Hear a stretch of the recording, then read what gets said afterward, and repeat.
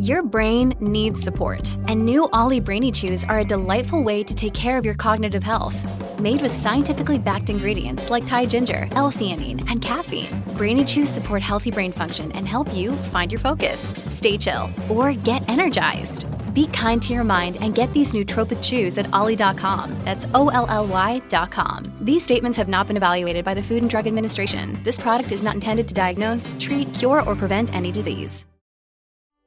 Hi everybody, I'm Cess Busby, editor of Flying Solo. Welcome to our weekly podcast where we step inside the minds and lives of soloists and small business owners. Today's guest is Annette Densham, the founder of The Audacious Agency. She's a fabulous PR who's been helping small businesses to get noticed for almost a decade. She's also the author of 3 books, the latest of which, a memoir, will be out this month. Welcome, Annette. It's so great to have you on the show today. Oh, it's really awesome to be here. I'm sure everyone says that, but it actually is really awesome to be here. Oh, thank you. I'm feeling a little bit chuffed by that. For our audience benefit, I'm sure a lot of them are actually quite familiar with you because you write a lot, you contribute a lot of stuff for us on our sites in the PR and marketing area, and you're quite an expert there. But I think probably what a lot of them wouldn't know is that you used to be a journo. You're on the dark side. I am. It's just like I said to someone the other day, you know, where do old journos go to die? They either go into PR or they go into corporate comms, and I've now done both.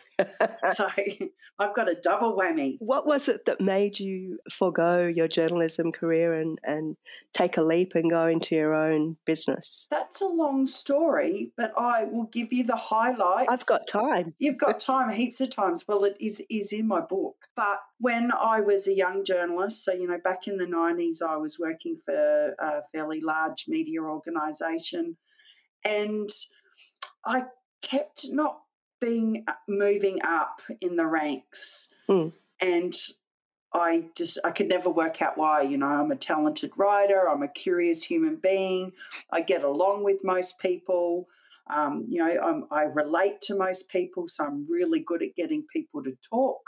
And I could just never work out what it was that I was doing wrong until I went into the editor-in-chief's office and went, "What's going on, dude? Yeah. Like, why do you keep overlooking me?" And he told me that I was too vivacious. What? Yes, those were his words. And I won't tell you what I said to him because it was a little bit rude. And I was gobsmacked. And I was like, really? So you just want boring people working for you? Oh, my gosh. And so he said, "Oh, look, Annette, you know, if you go do these projects, then we'll have another look at it." And I just went, why do I have to keep proving myself? I just don't think this is the right environment for me because I just wasn't very good at playing games. I'm still not very good at playing games. And I just went, I can't keep doing this anymore. So reluctantly, I walked away. It was, you know, I was 25 years old and it had been my dream my whole life. I was one of these kids who, you know, didn't just sit and watch. I didn't watch Neighbours. I watched A Current Affair and 60 Minutes and mimicked Jana Vent and Ray Martin in the mirror, to make sure that I was holding my hands properly and I was speaking eloquently and articulately. And so when I went, I can't do this anymore, it was heartbreaking. It was devastating. So I was in Sydney at the time, moved back to Brisbane and just thought, I can't just walk away. This is everything that I want to do. You know, like I want to win a Walkley Award. I can't do that if I'm working wherever. So I got back into the media industry, but I did just freelance stuff. So I worked for the Most of Mates, no longer around. It closed last year, the senior newspaper. And I did that for 8 years, and it was the best job. I interviewed and wrote stories from anything from politics to economics to, you know, Mary celebrating 45 years as a volunteer with Meals on Wheels. Yeah. And I ate lots of biscuits, drank lots of cups of tea, and I met some incredible human beings, which kind of instilled back into me this love for journalism. And because it must have been devastating, going to your editor and getting told that malarkey. And so it's great that then you were able to pick yourself up and find a way back in and say, have so many fantastic stories told to you along the way. Yeah, well, it did, what doesn't kill you makes you stronger. It did cause me to reflect on how I was showing up in the world. So for a long time, I squished my personality down, especially when I left the senior to go work in corporate comms. And I went, okay, well, I've kind of like got to be a bit more sedate and, not be so over the top and vivacious as apparently I am. And it's like, oh, that was really hard. It was, like trying to squish yourself into a pair of jeans that, you ate chocolate over COVID and you no longer fit into. So, working in corporate comms, I actually juggled journalism and corporate comms for quite a long time until it got too much, especially being the parent of 2 small children. Yeah. But I will say that my corporate comms experience was amazing. I worked with some really incredible people who nurtured and helped me grow my ability to use words, not just from a who, what, when, where, how, why perspective, just writing the facts, but to be creative and emotional and provocative and, bring people along for the ride with the stories that we were telling, because I mostly worked in not-for-profit. So it was an amazing opportunity to combine my love with people with my love for storytelling and then go, here you go, people. This is what these awesome organisations are doing. Please support us. And it is interesting because it is a very different skill set, isn't it? Like journalism, straight journalism for a newspaper is very much, or it should be, about reporting the facts, the who, the what, the why, the where, the how. But when you move into other areas of journalism, there is much more of that human element to the story. So was that the biggest lesson that you learnt in terms of your writing? Yeah, absolutely, is that it didn't just have to be that prescriptive writing, that I could use my imagination and creativity to connect with people's emotions, because, like if we go back to when, I was a young journalist, media's changed, as you'd know, Sec, over the years. It's changed so much in the way that we present information now. I see it's very much opinion-based and sometimes there's not a lot of facts involved. And it's, what's the latest viral video off TikTok? But back then you got taught those principles, those basic principles of writing for a newspaper. And it was really quite boring. I mean, like there's so many ways you can zhuzh up a story about a new tax program or, someone winning a gold medal in a sport. So entering into corporate comms, I think at the time was devastating, because it was like, this isn't really what I want to do. But it did teach me how to expand my breadth of abilities and skills, so that when I did start my own PR agency, I was not coming in as just an ex-journalist, but I was coming in as someone who had written awards and written grants and written speeches and annual reports and magazines and website content and fundraising marketing materials. That, I really felt like, if it was an Olympic team, then I would be running, the decathlon. Yeah. Well, not just running, there'd be all the other things I'd be doing as well. Long jump, shot put. What is in a decathlon? I don't know, but the running bit, I don't know why I led with that, because I can't remember the last time I ran anywhere. So what was the tipping point then for you to leave behind the corporate and actually go out on your own? Well, that wonderful thing called restructuring. Annette, we're restructuring the marketing department and we no longer need your services. So I had been headhunted for this role. Again, I was comms manager for a fairly large not-for-profit organisation, and they came and said, we think that what you're doing is amazing over there. We want you to come here. This is a greenfields role. It's new. You come in and you make your mark on it. So I went in and I made my mark, and I think I opened my mouth far too many times. And, within less than 12 months, it was like, thanks very much, we don't need you anymore. It's probably something that quite a lot of people have in common from over the last 12 months, though, we're restructuring, or where because of COVID, there's so many people were made redundant. What did you look at from your perspective? Did you immediately go, these are my skills, what else can I do? Or was there a more circuitous journey than that? Like what made you hone in on PR's what I'm going to do next? I sulked for 6 months. I got a fairly decent redundancy payout, but my spirit was crushed, my self-esteem was crushed, because at the time I think I was a 43-year-old woman, and it's considered middle-aged these days, with 2 kids. And this was only like my 3rd or 4th year back into the workforce. And I was just devastated. It seems like that's my life pattern.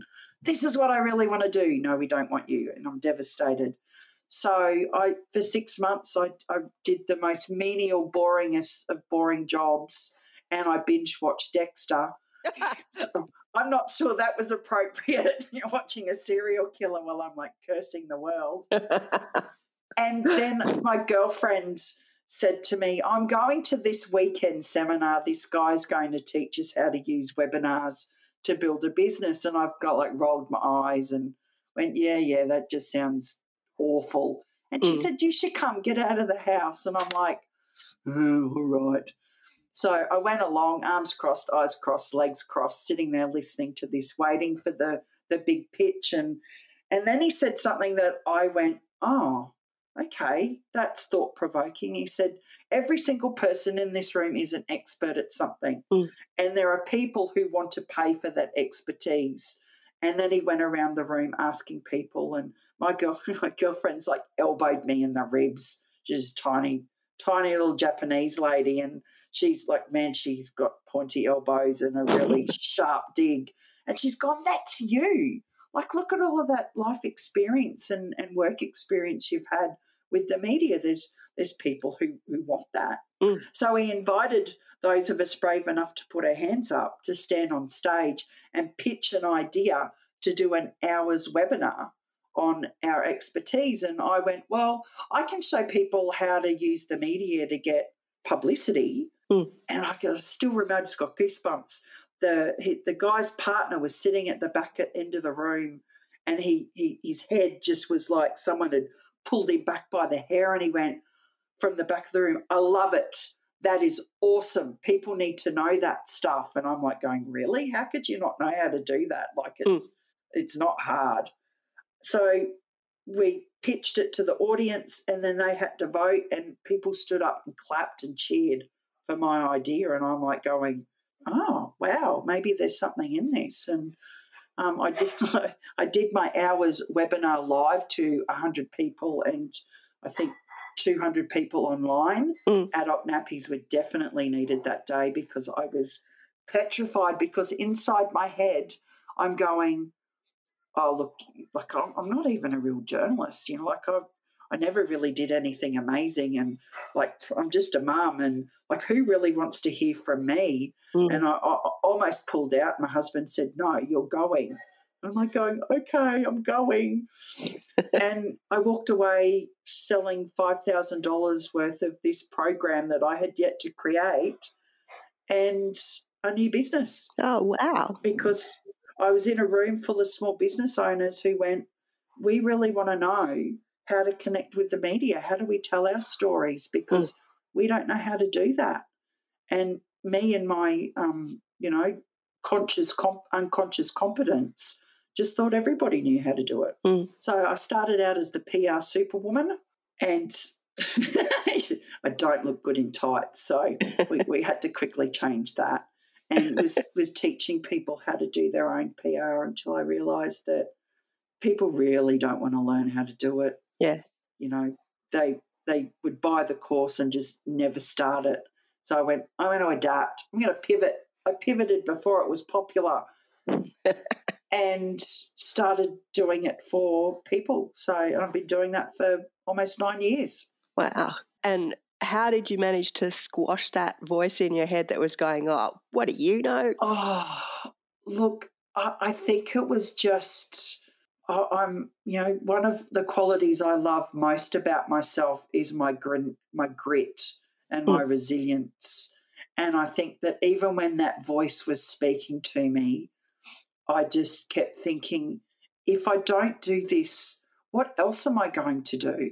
Do I really want to go back into an employee situation? That hasn't worked out so far. What have I got to lose? And I think I just took every day as it came. It was like, where's the opportunity for me to grow today? How can I become a little bit bigger than I was yesterday? And, 9 years on, I was just talking to someone before, and we were talking about imposter syndrome. And I said, now I just think, you know what? I have something of value to say. I've got skills that are valuable. I've been finessing and honing them for 30 years of my life, that there is value out there and somebody needs to hear what I have to say or how I can help them. So stuff everybody who thinks whatever about me. It's got nothing to do with me. I'm just going to show up, be me. And if they like me, they like me. If they don't, they don't. And if I can help them, I will. If I can't, I'll recommend they talk to someone else. Yeah. And let's touch a bit back on that grit that you were just talking about. Like, I had the pleasure of reading a few chapters of your book, which is about to be published. And it certainly seems to me there is a lot of grit in you. You're very determined, but you also have a great sense of humour, and you seem to be able to rise above despicable situations. and I'd just like to touch on that a little bit. Number one, what made you decide it was time to write your memoirs? And what is it about you think that gives you the resilience that you have to, even when people like knock you down, you get back up again? The reason I wrote, COVID was a big reason, because we all had a little bit more time on our hands. And I had, because I'm a writer, I always kept saying, one day I'll write a book. One day I'll write a book. And would get stuck on, but what am I going to write a book about? Like, I've written a couple of books about PR, but, let's face it, no one's going to curl up in bed with, how to be a media magnet. I think that'd be, as my husband said when I presented the book, he went, oh, wow, congratulations. There's lines in it. Do you have to do work? And it's like, boring.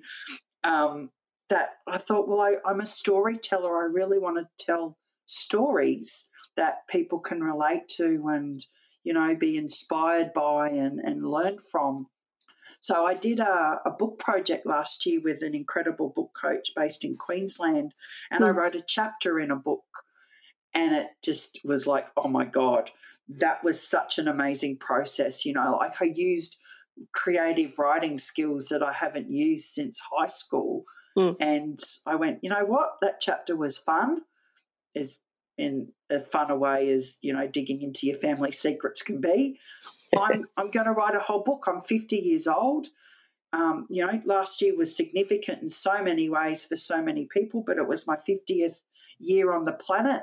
And I thought, you know what, I'm going to reflect on the first 25 years of my life and how that implicated the opportunities and, the progress of the next 25 years of my life. How did I end up here?